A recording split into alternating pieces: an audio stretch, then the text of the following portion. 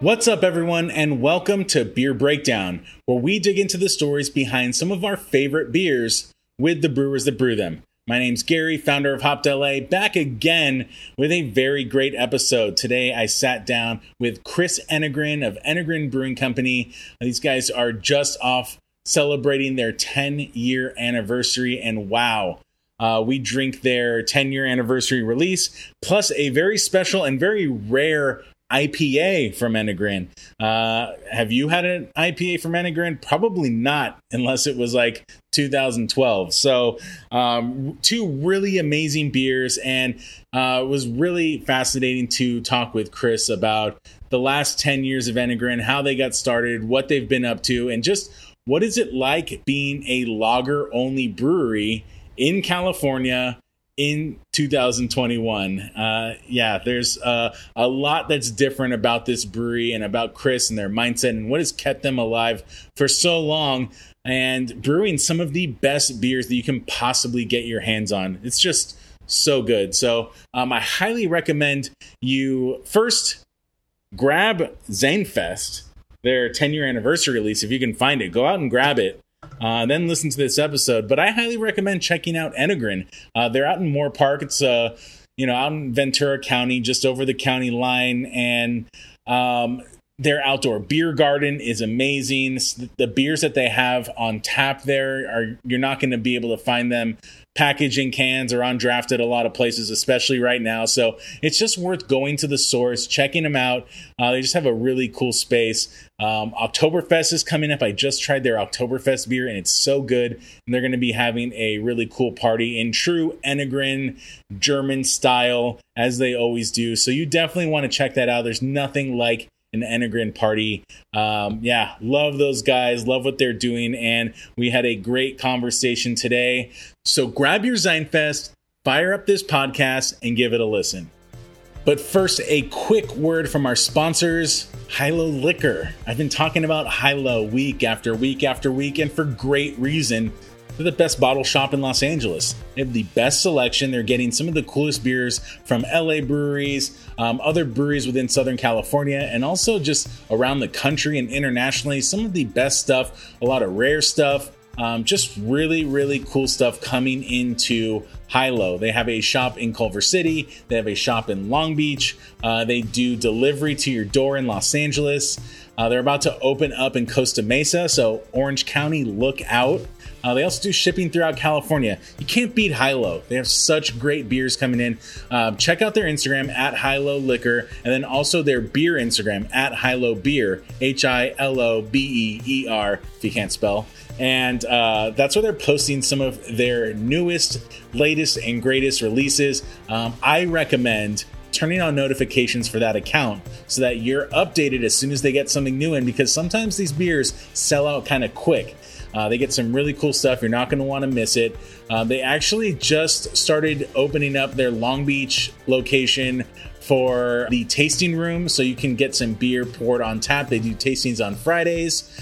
They also do food trucks from time to time as well. So just a cool spot to check out in person. Go shopping, grab a pour, and just get some good beer in your fridge. So thank you to Hilo for sponsoring the podcast. Hilo, drink well.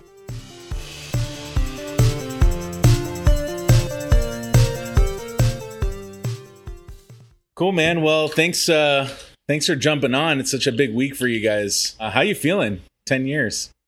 Good. I mean, it's been a long time, I guess. Right? Looking back to the beginning, it seems like a long time ago. A lot long ago, yeah. Yeah. Have you had a chance to reflect on the decade, or has it just been go, go, go? It's been a lot of just go, I guess. But I guess looking back on it, was just kind of fun just to kind of imagine when we were just starting off, what breweries we thought were so cool to be able to get a tour in or go in the back room and look at, and kind of ones we would look up to. And back then it was we had a little 3-barrel system, so going out to see some 5-barrel thing was the big deal. That was the big league someday. I never really saw ourselves being this big, really. It was kind of like, let's just take it one step at a time and we'll keep pushing and hopefully things will work out well, but we'll try to grow it, organically. But looking back on it, I'm like, wow, we have accumulated quite the amount of brewing equipment and toys. So yeah, it's been great. Really thankful for our fans and customers. It's really been a great 10 years.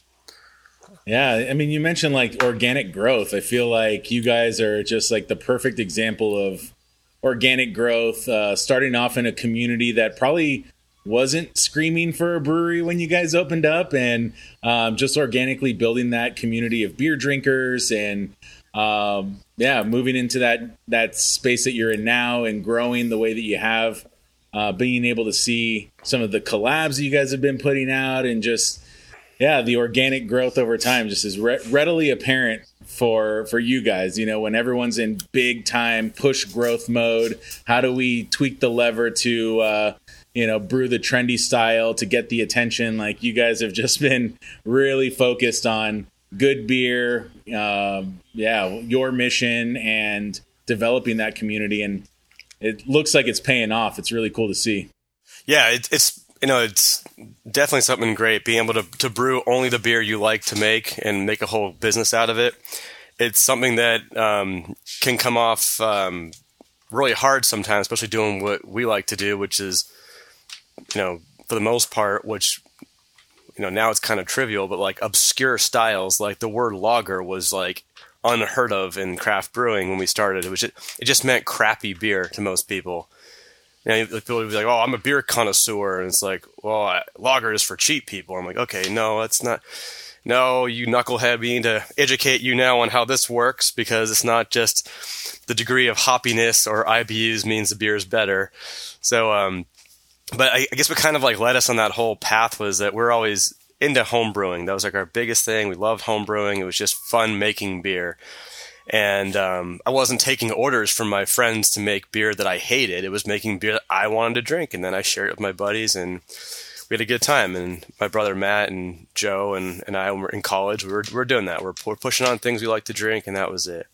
And then that kind of grew into like, all right, we're getting pretty big with this home brewing. We're like doing a lot of it. We're brewing every weekend. And looking back on it, kind of looking at some of the emails we'd send back and forth, there's like, wow, you guys are weirdos. Like, really into that, aren't you? So, just really, we're intense. We had like a whole bank account we ran, and like we would like tap a certain amount of our paychecks every month to go into our home brewing funds. We'd buy all the equipment and fun things with it. And we all had really good jobs too, which made it even better. So, did that for a little while. And then we had to move out of my parents' house. They actually moved to Arizona, and my brother Matt and I were just living there for a couple of years, brewing in the garage in this like really sweet automated brew house that we just made with all the stuff we wanted to buy because it was fun, and built this little brewery. So at the time we were building that thing, little 3-barrel system, we heard all these horror stories from people on Pro Brewer, which we used to call like the website of broken dreams, because it's all people like, you can't do what I do, and you can't do that, and so you can't make money off a 3-barrel system. And we're like, who said we want to make money? We want to have fun making beer, and we want it to pay for itself. That's literally all we want to do. If it could pay for itself and not cost us money to make beer, like, that was cool. That's what we wanted to do. And that turned into like a pretty cool side gig where we would just kind of fund the brewery. We'd get money, and we never pulled a dime from it. We just pulled the money right back into it and bought new tanks and kept going and going. And we were just accustomed to making what we wanted, and that was the fun part of it. Like, we would work all day at work, 8 to 10 hour day, come home at night, and we would keg and clean tanks till like 1 a.m, or we'd brew all night long. But we liked to do that because it was fun for us. And the beer coming out of it was exactly what we wanted. It was like, I want this, let's make it. And that's how it's going to be. And when we got into the big brewery, that's where things got a little bit different. We're getting into somewhere where we're not just selling beer to the local customers on the street, where I can tell them what Rauchbock means and let them try it out, or tell them that lager doesn't mean cheap, it means way more time and way more money to make, that kind of thing. And we get into this bigger brewery where we rely on distribution. And that's where I started getting this like feeling like, oh God, people, distributors tell me like, you can't just make things that you want. You got to make things that the people want, and that's what is selling. And you got to make fruit IPA. That was a trend back then. Been a dumb trend every year, I think, for 10 years we've been in business for, and that was the one we had. And I was just like, oh God, I can't do this. I didn't quit my like awesome, great paying job to just take orders from people. I'm going to make beer for myself and I'll share it with people if that's the case. So that's when like we started really like kind of coming to the conclusion like, okay, this sucks. Like, I don't know if I want this. Like, this is not very fun. If I'm just going to go out and roll my eyes and make something just to justify having like more equipment in here, well, I don't want to do that, so that's when we kind of looked at it and we just said, that's it. We're going to focus on what we want and we're going to push it and we'll see what happens. If it doesn't go that well, then like, whatever, we tried. But if it does go well, then it'll be great. And we ended up just, working out really well for us. But during that whole time, we never took loans on anything. Everything was all very cash based because it was like, well, we're not just like running this huge thing trying to be a big brewery from day one. We're just trying to grow what we think is cool for us. Like, we want to grow this lager German style brand, and that was our thing. So when we got enough money in to buy another tank, we'd buy another tank. If we didn't have enough money to pay me, I would just pay myself poorly for a little while, and that was fine.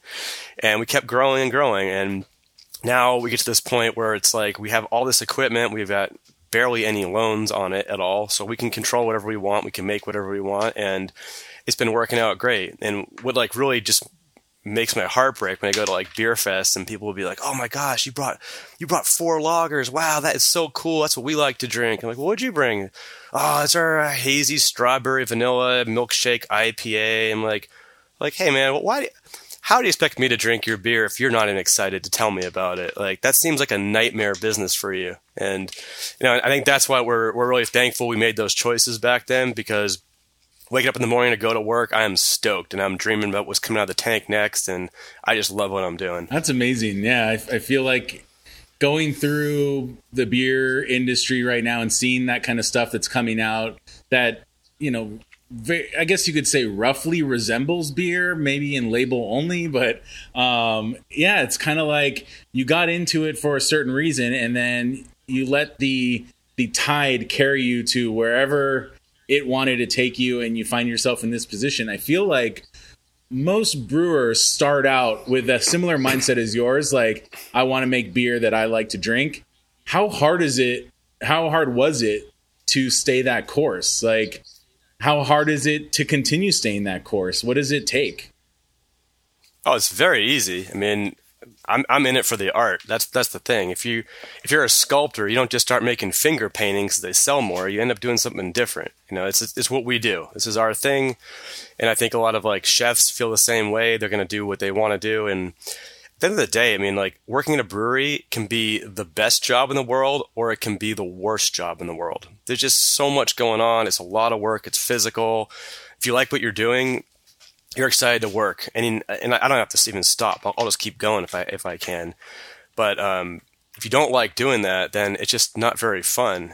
But I think what's kind of like killing the art right now is this like idea of being big for the sake of it, or having to make a ton of money off of it. And if you're gauging all your decisions off of like this salary you need to be making for yourself and for everything else, you're doing that first, you're not going to put quality decisions or like even what you believe in first. You're going to put in like, I have to justify all these tanks I bought, because it's like, and also the other thing that's kind of interesting is when we started off, like, we had a little 3-barrel system.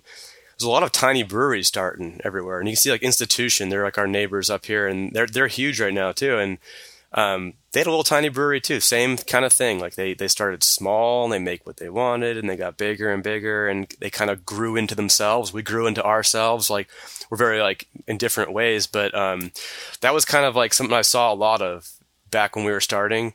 But now I see a lot of like, all of a sudden there's like a giant production warehouse, bunch of investors, and 1,000 tanks in a big room. And day one, a lot of contract brew coming out of it, because you got obviously overhead to pay for. And at that point, it's not art anymore. It's just kind of like order taking. It's like making beer for the sake of making beer. And I think like that kind of it's why you see a lot of the same trends going everywhere. Like 10 years ago, you had like Belgian stuff and some guy was making English beer, and you had all these other weird things going on. Everyone was a little bit different. And now it's like, I can almost like sum up a lot of breweries into kind of the same trend, and then all the trends shift again. And it's like, you know, what's the point?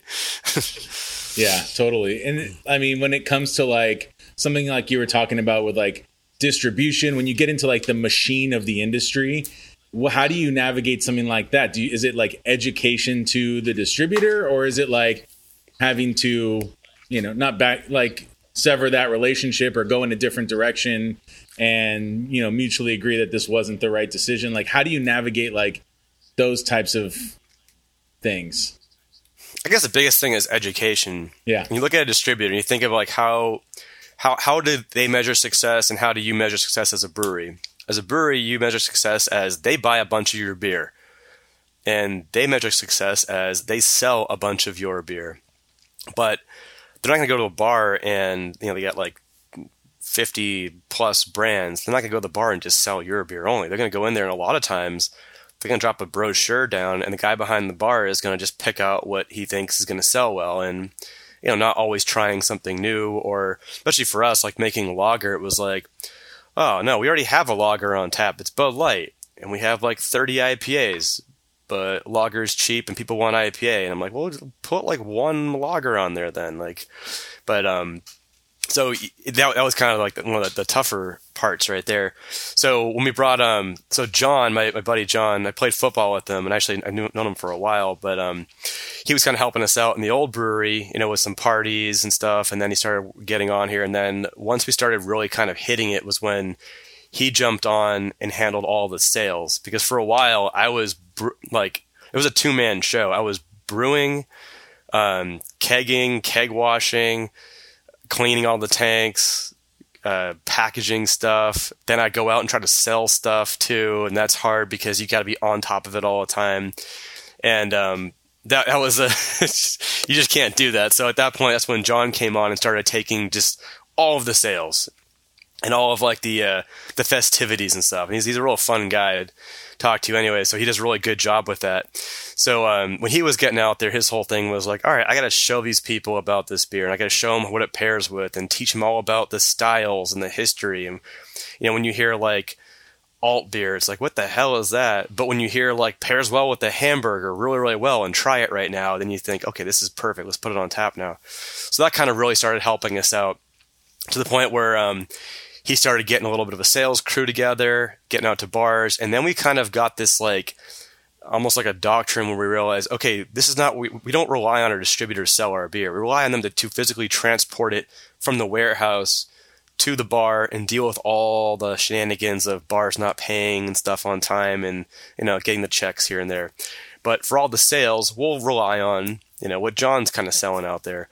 So John would go out there and, you know, he'd pre-sell a whole bunch of something like Rauch beer, something that our distributor would like cringe to even think about even having it on their site. And we'd say, all right, Harry, you need to take, you know, a couple pallets of this one. Well, no, we don't want that one because it's not going to sell. And we're like, no, we already sold it. We need you to deliver it. Just do that. And then we started realizing that like, that's how we're going to have to work this thing. But being in like a situation where we're not like strangled by debt, we were able to like step back and go, all right, how do we do this? Okay, we're still good. We got like good cash in the bank. We're very financially stable. We're able to now like navigate that the right way instead of having to react to just like, you know, survival mode only. So that was kind of like the growing small and slow part that was, I guess, like the really good thing. Just keeping our expectations where we thought they should be, not swinging for the fences day one, and just kind of focusing on like, look, this is great beer. We're putting a lot of money into the science and technology behind it. Let's just rely on that, and it'll come around. And now it's awesome. I think maybe 5 years ago, that's when I was like, I don't know, man, I might be getting a real job again. This sucks. Can't do this forever. And now I'm just like, I need to get a bigger brewery. This is doing wonderfully. So yeah, that's amazing. It's been good. I mean, the space you guys have carved out there, the alley.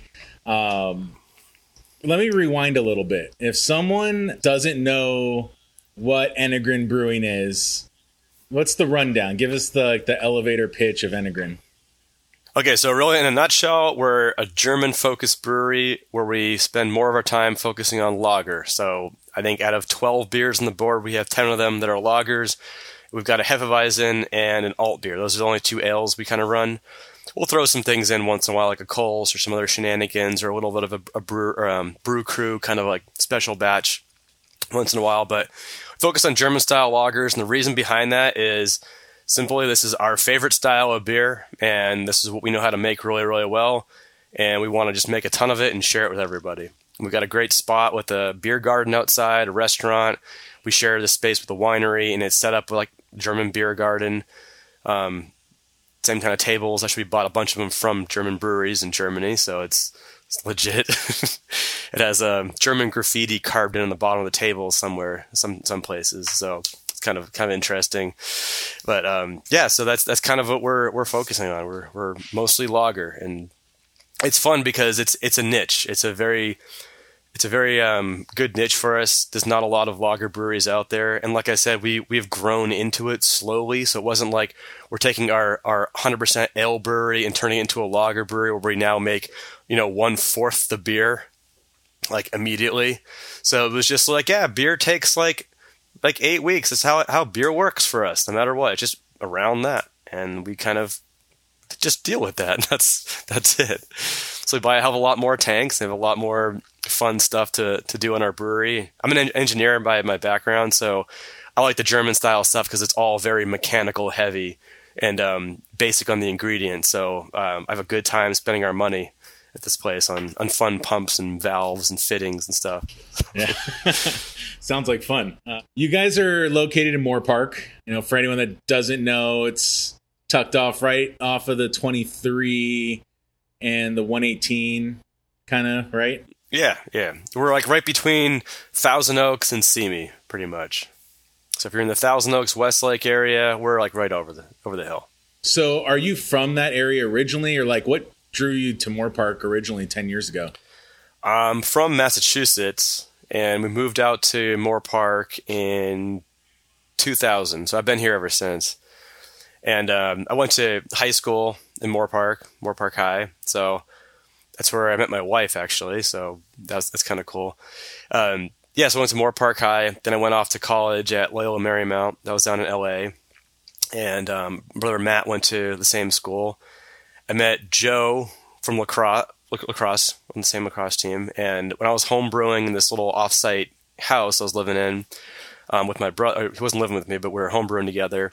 When I moved out of that house, I needed to put the brewery somewhere. I was going to put it in my garage. And that's when Joe was like, hey, you can put it in my garage. I'll brew with you guys. So from then, it was every damn weekend. Me, Matt, and Joe would brew all the way up to us building this new brewery. But after college, I moved back home to Moore Park. Started working at Medtronic, doing pharmaceutical, like biotech engineering stuff. And I'd come home after work, and I was living with my folks, just wanted to save some money so I could buy a house. And coming home, kind of a boring city, nothing really going on here. And I would, build automated brewery stuff in my garage. That was my fun. It's super nerdy, but I loved it. So I would do that, and then that brewery kind of started getting bigger and bigger. And that's when we were getting that idea of like, hey, we got to do this for real. Let's start a small brewery that's like, our side gig weekend job for now, and we'll move up from there. Looked at some areas. We're looking at some LA spots, and the whole idea is somewhere that like we could get to easily, like after work. So my brother Matt and I were both living in Moore Park, and we're both working kind of close to Moore Park, so we want to be somewhere in that area. Joe was living down in the LA area, but traffic was always a mess. But then I started getting the idea, like, Moore Park is always like, it's a cool little town, but nothing really going on in it. But if we built a little brewery, it might be the thing that we could add to it that would be kind of a fun thing. So it'd be interesting to put it back in that high school town that we all kind of like said was super lame, and we'll now have a brewery. That'll be interesting. And the rent was super cheap, which is also a great thing too. So we built that thing up there, and then we realized that all the people in the city, like a lot of people like beer, there's nothing to go to.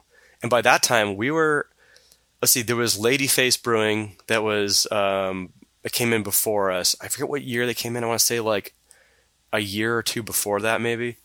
They were a brew pub. And then outside of that, it was really Surf Brewing that opened up just like a couple weeks before us. And they're not there anymore. But so we were like the second packaging brewery in Ventura County. Now we're like the oldest, which is cool. So that's pretty interesting considering all the different breweries in Ventura County now. There's so many of them. It's amazing. But there wasn't a lot out there. So we had a really good following. People were coming from far away to come to our little spot, and we kind of grew with that. Yeah, I remember it must have been 2012 when I first came out for a visit at the original tasting room, I guess you could call it that, just walking into the brewery in the little bar section where back then you couldn't pour full pours. It was tasters only, right? Yep. It was the early days of, educating and establishing that presence. And you weren't lager only at that point, but I feel like those were the beginning days. And we drove out from like Encino, so we were on the search for beer, and we heard about this brewery out there in Moorpark. I went to Moorpark College for a couple years, so I was familiar with the town, and I was just like, wow, there's a brewery here now. I can't believe it.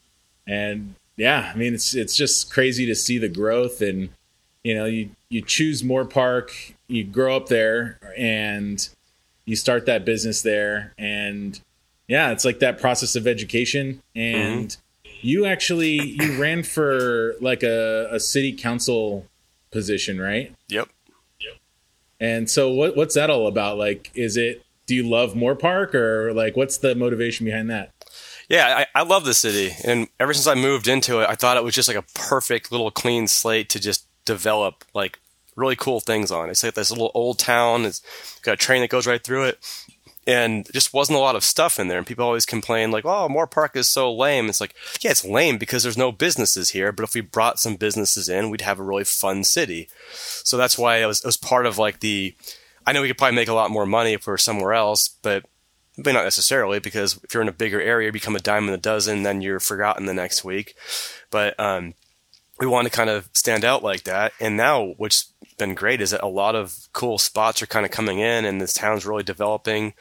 I ran for city council, actually just going through that whole build out of the brewery process. And that's when you kind of like understand where like outside business meets politics and the rules. And you realize that like, people writing the rules have never owned a business or even worked in a business that wasn't the government in their whole lives. And I'm one of those people that I'll complain about everything, but I'm not going to only complain. I'll go and jump in and try to fix it. So I ended up and a bunch of other things too that kind of came in. So, but yeah, I ended up running for city council, and I got it. So now I'm on city council, which has been great.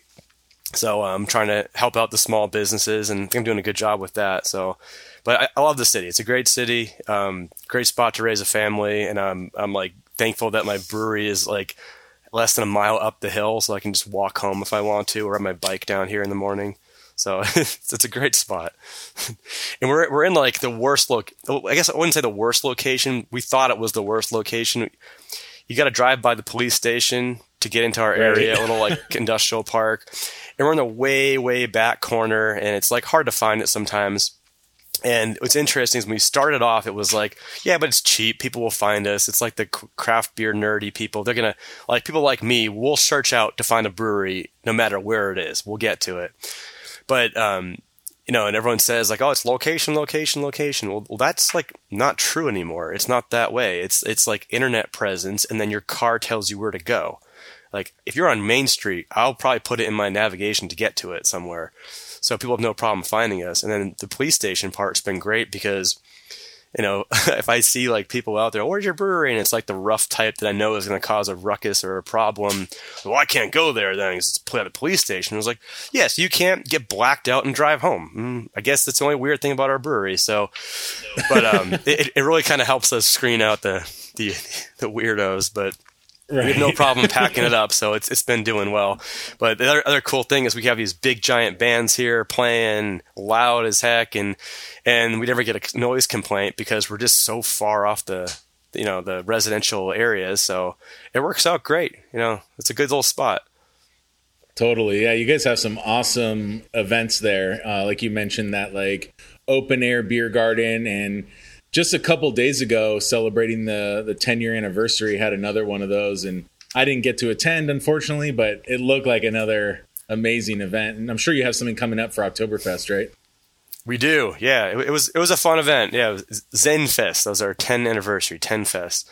And then we have Oktoberfest coming up, which is we go all out for that with a little like street fair in the corner, and then we have Ferris wheel, and it's a nice big giant circus of fun and beer drinking. So I'm excited for that one. So we're starting to plan for that again now. So it's coming pretty soon. But yeah, anniversary was good. Nice to get that one off, without a hitch, get it over with. And there's so many parties to deal with that like once they go through, I'm always like, oh God, now I can rest. Thank God. But it was a good time. Yeah. So speaking of Zanefest, we got the beer that you released to commemorate the 10-year anniversary of the same name, right? Yeah, right. So I'm going to pull that out. And yeah, I'd love to kind of walk through this beer with you, what it's all about, and drink it together. So Zenfest means 10 in German, and Fest means fest in German. So 10 Fest. Okay, so here's the history of our anniversary beers. So starting out, like you mentioned, we weren't really lager only, but we were like German focused more, and we had a lot of other stuff. But alt was like our main beer, and it's actually Valkyrie is the only beer that has been on our menu since day one through now. So, but we always did this like Doppelstücke alt, which was almost like a Doppelbock version of an alt beer. And we do that, and we make it all fancy. We bottle it or wax dip them and hand bottle, all that stuff. And it was great, but like every year, and I don't know why it took us this long to figure it out, but it was like every year we'd see people outside just like sweating bullets. It's the middle of summer, it's hot, and we're like, oh yeah, 11%, like thing of molasses. This is so good. Like, this sounds horrible. Like, I wanted a beer that people could like drink outside and hang out and have a good time with. So that's when we started realizing, like, let's start like getting into some lighter stuff. Like, maybe not do a Doppelbock in the middle of summertime. Let's just do a Pilsner, something a little bit heavier than that. So we did a couple Imperial Pilsners over a couple years. We've done one with I think all American hops and one with all German, and the last one was kind of a mix of both of them. This year, since we John and I were talking, we're like, yeah, we should call it like Zenfest and make it like a whole party, like almost like Oktoberfest, because all of our parties, if you haven't noticed, like they've all kind of like turned into Oktoberfests. This is our favorite. We get to wear all of our lederhosen and stuff that we all go out and buy, and the more parties you have that are lederhosen appropriate, it makes you not feel bad about spending money on the stuff like that. So you can kind of depreciate them over a lot more parties. So we're like, yeah, let's do a festival, and we'll do that, and we'll brew a fest beer, like maybe like a fest beer with like a different hop or something, and that'll be cool. And then I realized we're doing fest beer for Oktoberfest anyways, and I don't want to make the same exact beer and be like, this one's got Hallertauer and this one's got Saaz, and it's a beer that you're not supposed to taste much hops in the first place. So that's when I was saying, let's make a fest Pilsner. And it was kind of a funny argument. John was like, that's not a style. I'm like, yes, it is. If I make it, it's a style. It's called a fest Pilsner. It's a Pilsner. We make it to fest strength. And he's like, no, it's Zenfest Pilsner. And I was like, yeah, Zenfest Pilsner. Zenfest Pilsner. So we kind of argued about that, and he was like, fine, whatever, just make what you're going to do. Like, oh, yeah, I'm going to do that anyways. We're going to do that. It's going to be cool. Trust me, you'll like it. And so we go ahead and we made kind of like going off the fest style, where a fest beer is, you take your Helles pretty much, and you make a little bit heavier AB version of the Helles, almost like Imperial Helles, which comes out around like 6% or 5.8 to 6. It's not like crazy Imperial, like when you think of the word Imperial or higher alcohol, but it's like a little bit higher. And with that, you get a little more of the bready qualities of the malt. And in a normal fest beer, the hops are a little bit more restrained. So you taste more malt in a fest beer than you would hops. So for this one, we went with Bohemian floor malted barley, went through a normal single decoction process, and we hopped it with American grown Saaz hops and Mount Hood. So they're both American hops American Saaz is Saaz grown in America, so it's got a little bit of different flavor to it. The kind of that herbaliness is still in there, but it has a little bit of a little more like fruit characteristic to it. Not a whole ton, a little bit more citrusy than you'd see in a normal Saaz hop. And then Mount Hood, which we've always used that one for Valkyrie for a while, and it has a lineage to Hallertauer, so it's like they're American hops that have some noble qualities to them. So we hopped it with that typical hopping schedule. We do a first wort addition, and then our last addition is around 15 minutes. So the rest of it is no whirlpool or anything, no dry hopping, and just trying to create just kind of like a nice like bitter background, some aroma on a style that you would normally try and have like mostly malt kind of coming through. And pretty happy with it. Came out great. I really like it a lot, and it sounds super filtered cool. It really well too.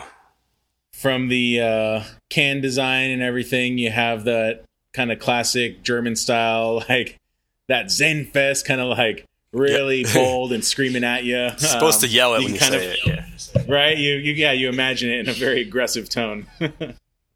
I'm in my mind, it's John screaming it. So yeah, that's what I can hear too. I heard him screaming that when he had the idea to make the party that, and I was like, all right, cool, let's do it. You got it. All right, so I'm going to give this bad boy a pour. All right, cheers. So yeah, you got like a really nice like bright gold. The carbonation is aggressive. It is active. It is really coming up from that bottom of the glass, and a really nice head on top. And I don't know, beer-flavored beer just always smells so good. Yeah, it always works. Yeah, wonderful malt-forward experience here. It's, fest beer-like with that kind of like really nice spicy.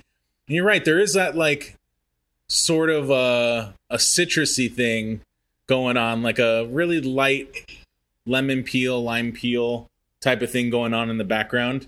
But great spice, great herbal character on it too. Full-bodied. This is like a beer that you can really feel going down. It's like got a nice mouthfeel on it, really smooth, but like significant. Wow, that's going down fast too. That's the point. Looking at this beer and comparing it across the kind of like flagship portfolio, what are your main sellers? Like, I know I see a lot of Lightest One. What is your like top one or two beers? Lightest One is definitely one of the top ones, and it will trade off with Valkyrie sometimes here and there. But Lightest One we do a ton of. That's kind of one of our biggest ones. It's just such a great all-around beer. That's just why. And it's something that, like, if you're the most nerdy beer drinker, you're going to want that. If you're someone who's like, yeah, I'm like not into beer, I drink Bud Light all the time, it'll taste great. It'll taste actually better than what you're drinking before. And it might bring you into craft beer more, into the rabbit hole of every other style out there. So it's like a very approachable style. Pretty much everyone likes the Lightest One. We named it that because people come to our bar all the time and be like, oh, what's your lightest one? I want something light. What's your lightest one? Instead of being like, all right, we'll make some like corn lager or a blonde ale, we're like, let's make literally the best lightest beer in the world, and we'll call it that. And when people order the Lightest One, they'll think we're screwing with them, and it'll be really funny, and we'll just say the Lightest One is, and they'll be like, no, really, but what is? I'm like, no, it's the Lightest One. So we probably sell the most of that one. And then our single hop Pilsner series has been really kicking off like a lot. Like we just went straight to draft in the last two of them because we didn't have any tank space. So we're doing a bunch of other like stuff. Anniversary, Oktoberfest was filling every container in the brewery almost for a little while. So we're going to get back into doing that and canning it again.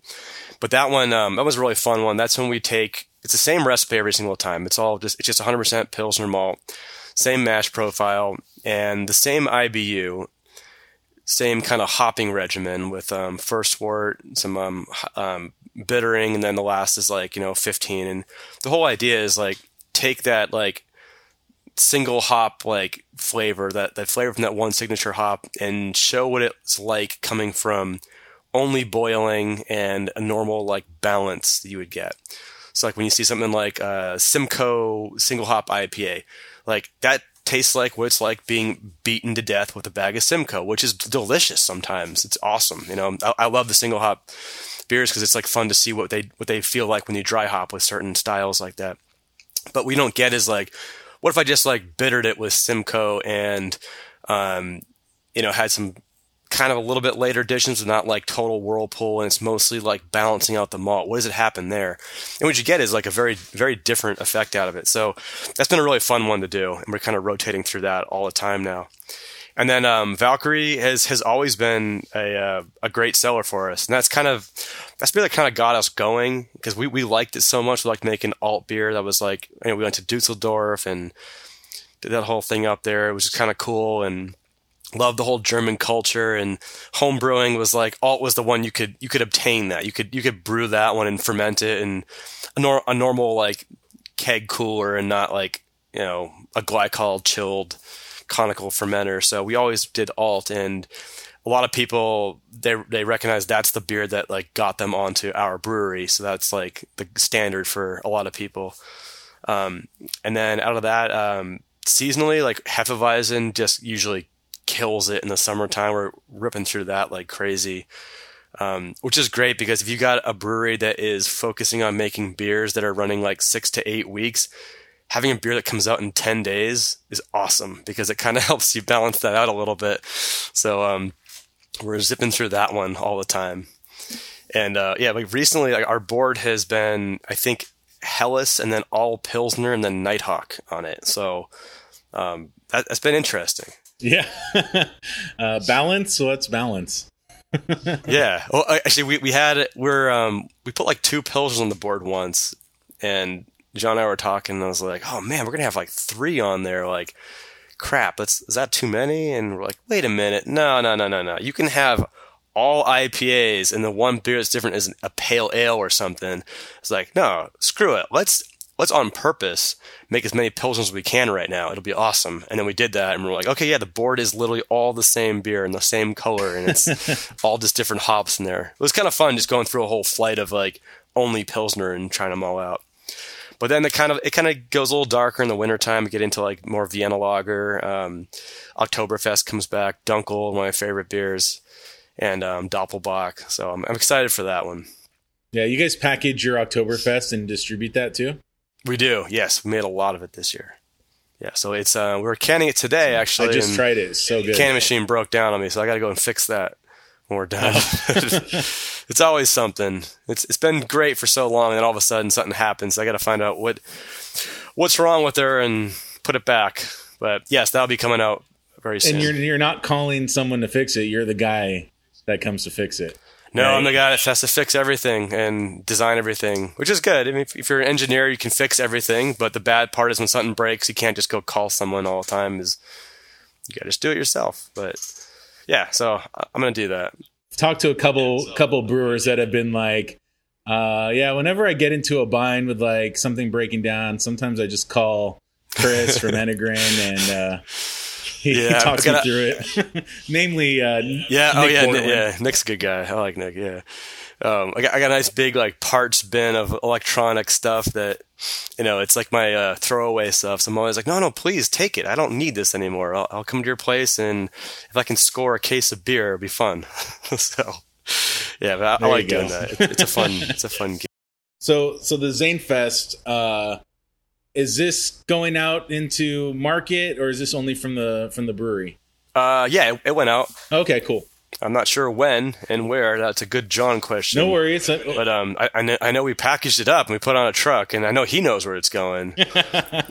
All I'm making sure is that like we get all the stuff in, we make it, it comes off the canning line. I get enough for myself, and the rest of it goes out of the fridge, and then it's out there somewhere. But yeah, it's you have to be able to delegate something. So if anything, it's that. Yes. You gotta know what you're good at, and then find someone else to do the rest of it that you're not good at. There's a lot of things. So if you were talking to someone who might be familiar with some of your beers, and you're describing this one, how do you differentiate this beer specifically from some of the staples in your guys' lineup? Well, I would say so. Take Helles, the malty, balance between hops and malt, and look at a Pilsner where it's like a little bit drier and a little bit more grassy, aggressive on the bitterness side of it. And think of something that is kind of in the middle of that, but a little bit more beefy to it, a little bit more body. Just because when you put more alcohol, it's the same exact grain too. It's just we just use a little bit more of it, so it's only Pilsner malt in there. That's it. That's kind of like between those two. So you want something that's got a little bit more of a body to it, but still light, but has some hops to it, but not very necessarily dry like a Pilsner. Then that's kind of like fitting in right there. You mentioned you guys sometimes play around with other styles, throw some ales in there. I couldn't believe my eyes. I have a can of Enegren IPA in my fridge right now. Yeah, that's right. I know that's a special release, something a little fun that the team over there put together.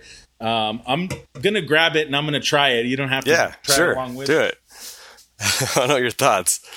Yeah, so that was the first beer we ever made in our old brewery. If we could do it, we would start off with only alt, and this is going off of like what Matt and I thought were cool. What was cool about German breweries? It was like we only make this, and it's been this for 500 years, and we're really good at it. And I was like, that's badass. Like that's cool. I like those like places that make only a hamburger, and it's really really good, or only something, and it's just that's it. And going into it, we're like, we should do that. That'd be fun. But then we're like, we're going to pick the most obscure style and do that with. People don't even know how to pronounce it or know what it even means. So, like, maybe we should put, like, an IPA on there, too. Like, we liked IPAs, too.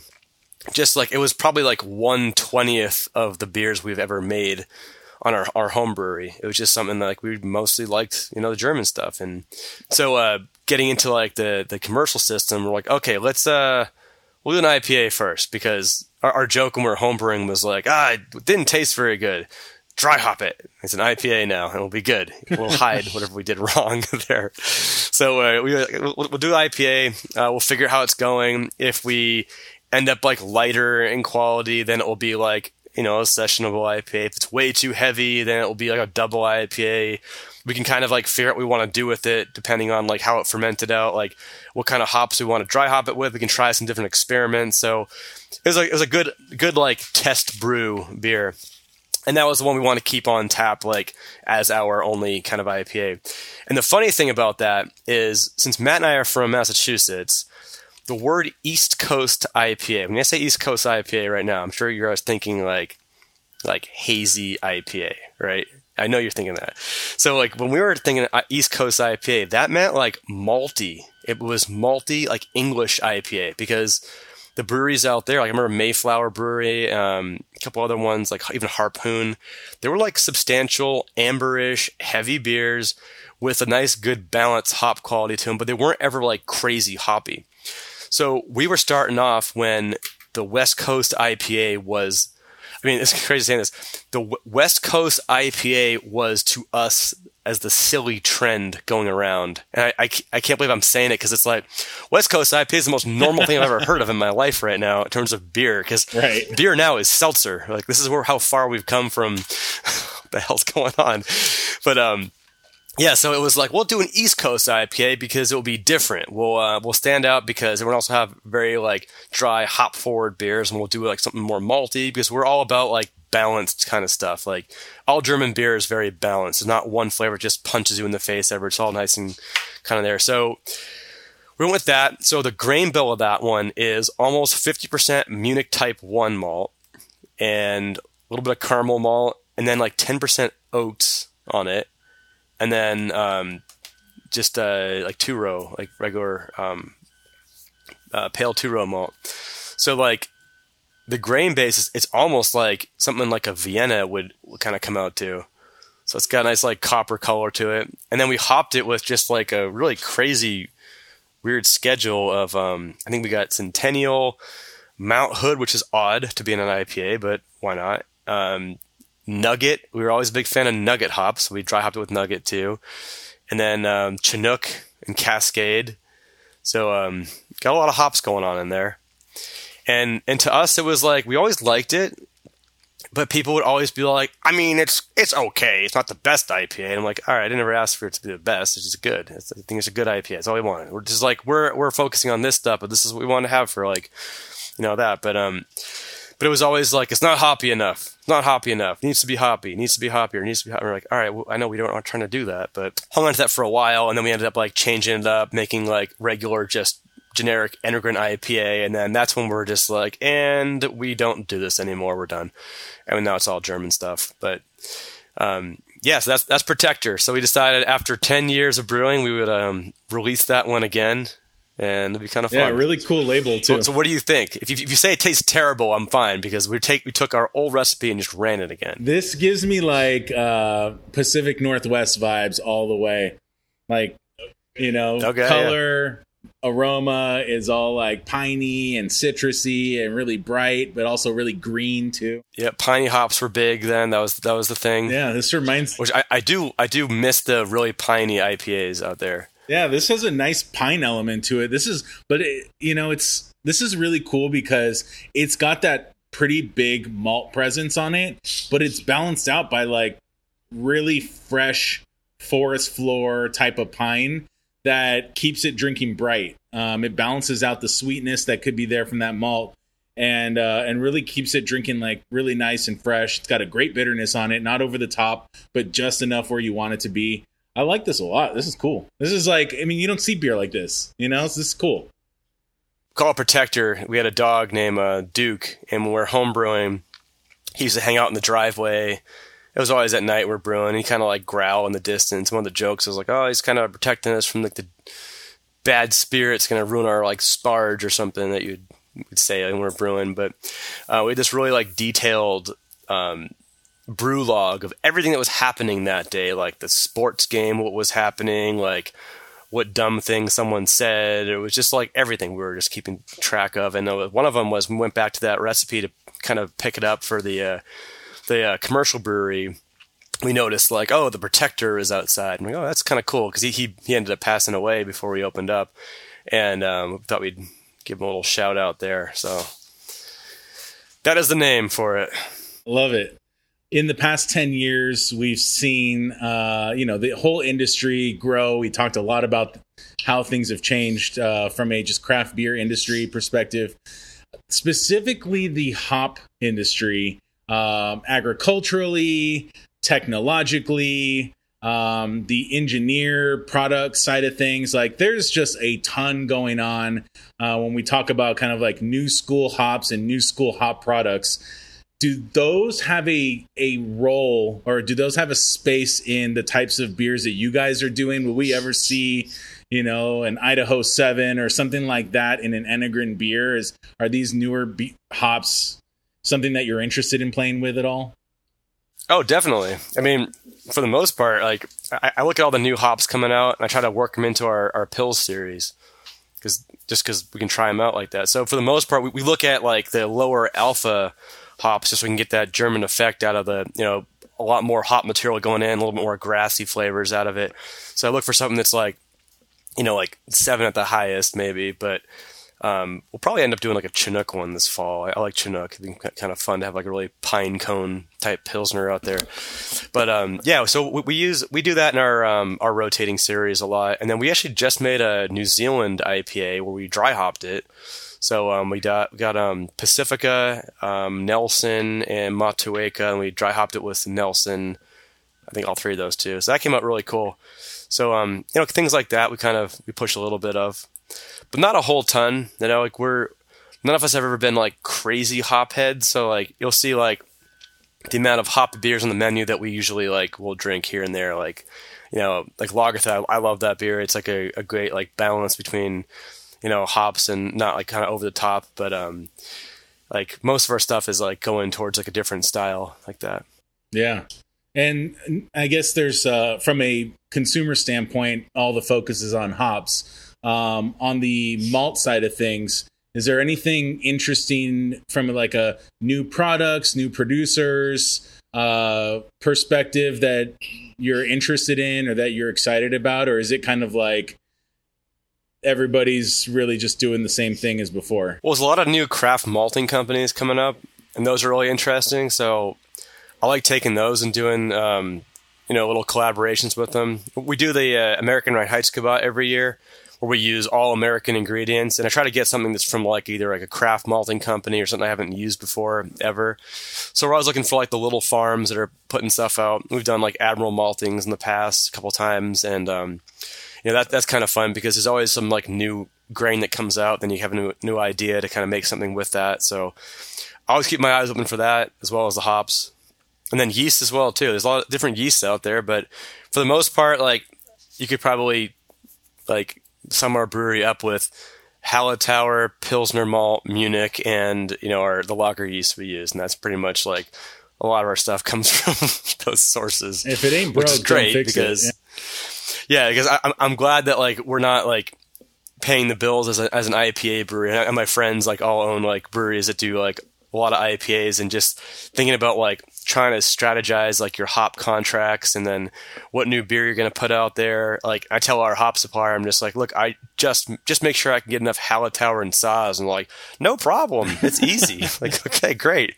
I don't have to talk anymore. This is perfect. So that's nice. It's less work I have to do. Yeah, it's a good balance. Like your production schedule might be a little bit longer per beer, but the headache that you have to deal with and the cost per beer ingredients wise might be offset by that. Yeah, we're just used to it. We're used to it being a pain in the ass and then taking that much time. Right. Cool, man. Well, 10 years in, any thoughts for the next 10 years or even the next year? Like any thoughts for the future? City of Moore Park, Enegrin Brewing. What do you have on the horizon? Well, we're just going to continue what we're doing. We're going to keep adding tanks in as we need them, which we always need right now, which has been great. So just got one in like 2 weeks ago, and then I got another one coming in I think next week. So always adding to our spot like that, and our beer garden is getting really awesome. Kind of like all the local businesses, we have like a little HOA we kind of made, and we like all put in like money into it to buy common things. So we're like slowly building things up and getting things even better. So we're really kind of focusing on all that stuff and just keeping the place, just like keeping the heart in it and making sure that every step we take forward, we're doing it because we're kind of guided there by what we want to do and not because of like something else. And that's it. Just trying to stay true to ourselves. I would love to get an offsite tap room somewhere, but honestly, watching how California shut down all the businesses with all the COVID stuff, it frightens the heck out of me to open up anything else. So yeah, we'll kind of see how that plays out in the future. But you know, Ventura County is a little different, thank God. Yeah, for sure. It's been nuts, and I've hesitated to ask that question over the past year because it's like, let's just try to get through the next 4 weeks and see what happens there. But yeah, good to see, you know, the focus on that local community, because it really is a community. You get in that alleyway or the alley and all the different small businesses in there. It feels like it's just a great vibe. You know, you want to give back to small businesses. You want to experience local community. It's right there. It's really right in your face, and it's a great experience. Any chance that as you grow, you delegate or outsource the fixing of equipment, or is that always going to be your safe space? Pretty good at it, so I don't know. If we can find something better, it'd be great. But I mean, I do all the programming and stuff. So when Tommy's like, "Hey, the brew system's messed up," I'm like, "Oh crap! I can't call anyone for that. I have the computer with all this stuff on it." So yeah, it's just what I like to do. I gotta be part of something always. So like I said, it's only a job if you hate doing it, and I love every part of this whole thing. So I like to work, and I will never want to retire from this. So yeah, it's keep doing it, keep fixing stuff. It's refreshing to hear, man. It's a refreshing sentiment, and yeah, super proud of you guys and what you guys have built. Big fan, big supporter. You'll always have an ally in us, and yeah, as long as you keep making the good beer, which it sounds like you will, yeah, we'll be good going forward. You got it. Yeah, thanks for the support. Thanks for having us on the show. I know we're not really a LA brewery, but it's great you kind of consider that we're close enough to LA, I guess. Yeah, we're neighbors. The hill there. Yeah. Yeah, I feel like Moorpark is a little bit, yeah, it's outside the county lines, and it's also, I don't know if everybody knows where Moorpark is or what it is, but it's a nice little destination, you know. Take an hour or two out of your day, depending on where you're at in LA, drive out there, and I guess if you were strategic enough, you could take the trains and get off at that stop off of High Street.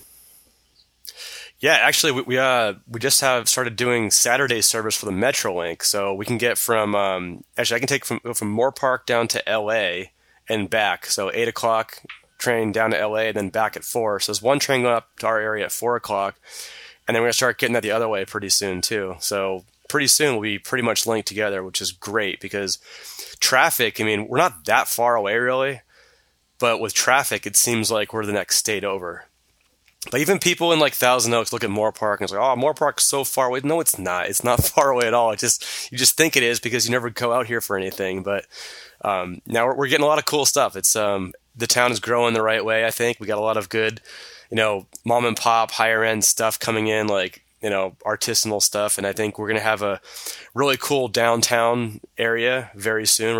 We're building that up, and a lot of cool restaurants are coming in. So I would say, like, look, a year from now, we're going to have Moorpark as kind of a destination. And it's just I feel like I'm giving a plug for the city, which I'd probably obligated to do anyways because I'm on the city council, but it's a great place to live. I mean, it's a good place to buy a house, raise a family. It's nice and clean, safe. And I just love brewing beer here and living here. If I don't have to leave, I don't want to. It's fine. Yeah, I completely agree. Great spot. Yeah, guys, check out Enegren. Chris, thanks so much. Congrats on 10 years. And hopefully I'll see you around the brewery pretty soon. You got it. Thanks a lot. See you later. Cheers.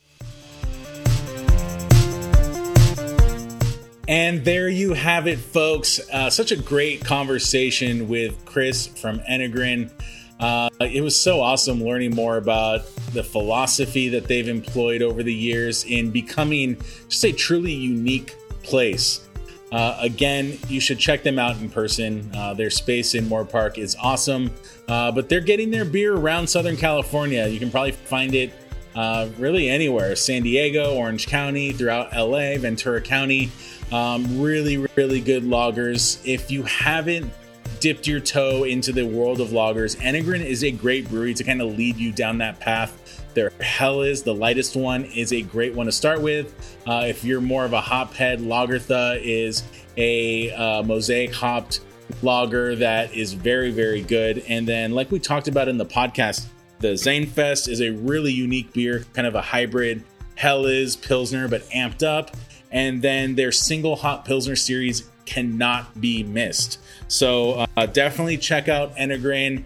Thanks to Chris for joining me and talking with me for a little bit. Just love those beers. They're just so, so, so good. So anyways, thanks to you guys for listening. I'm going to pop open another Enegren beer because why not? You had one, you had two, might as well keep them going. But in the meantime, if you guys could do the subscribe, review us on iTunes, Google Play, Stitcher, Spotify, anywhere you listen to podcasts. But really the thing that I'll ask is sign up for our email newsletter, hoppedla.com/subscribe. And that's going to get you on our email list where we send out once a week some of our latest and greatest news, beer releases, events, all that fun stuff. So hoppedla.com/subscribe. Thanks so much for tuning in, and we will see you in a couple weeks. Peace out.